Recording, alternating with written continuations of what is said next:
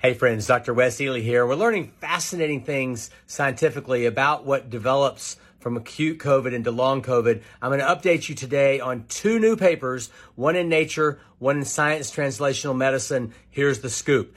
If you get COVID and you were exposed, you test yourself, it's positive, but don't develop symptoms, turns out there's a gene in your body for HLA-B15, which protects you from developing symptoms because your T cells are better at processing the virus. One or both of your parents may have given you this gene. If you have that gene from both of your parents, you are 8 times more likely to have asymptomatic disease, which is dangerous for other people because you can spread it to them. Maybe good for you because you don't feel so sick, but it's a bad public health problem for those around you. Second thing we learned was that in another genetic study published in Science Translational Medicine, if we looked at the mitochondria. Now, what are mitochondria? Remember, mitochondria are in your body. They convert oxygen into energy.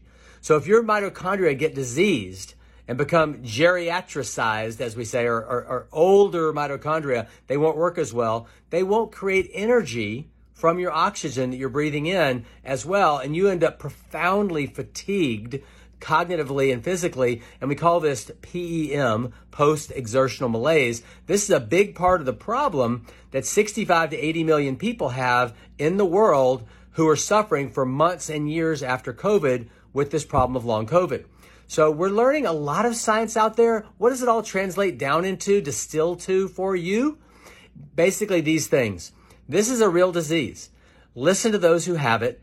Pay attention to them. Walk with them in their suffering. I, as a scientist and others around the world, are designing clinical trials to try and get scientific answers, medical answers for treatment of long COVID. In the meanwhile, we want to be kind, loving to the people who are suffering. We want to do what we can to protect them.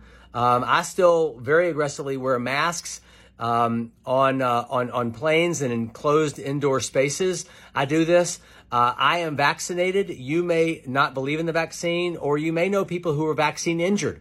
That is actually a real thing. You can get vaccine injury, and it can create a disease like long COVID.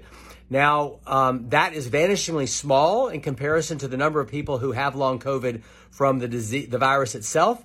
But these new scientific things we're learning that I'm telling you about today with the HLA-B15 and the mitochondrial thing are going to help us develop other ways to help keep you protected and safe.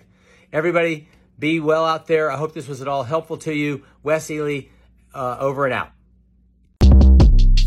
Shortcast Club.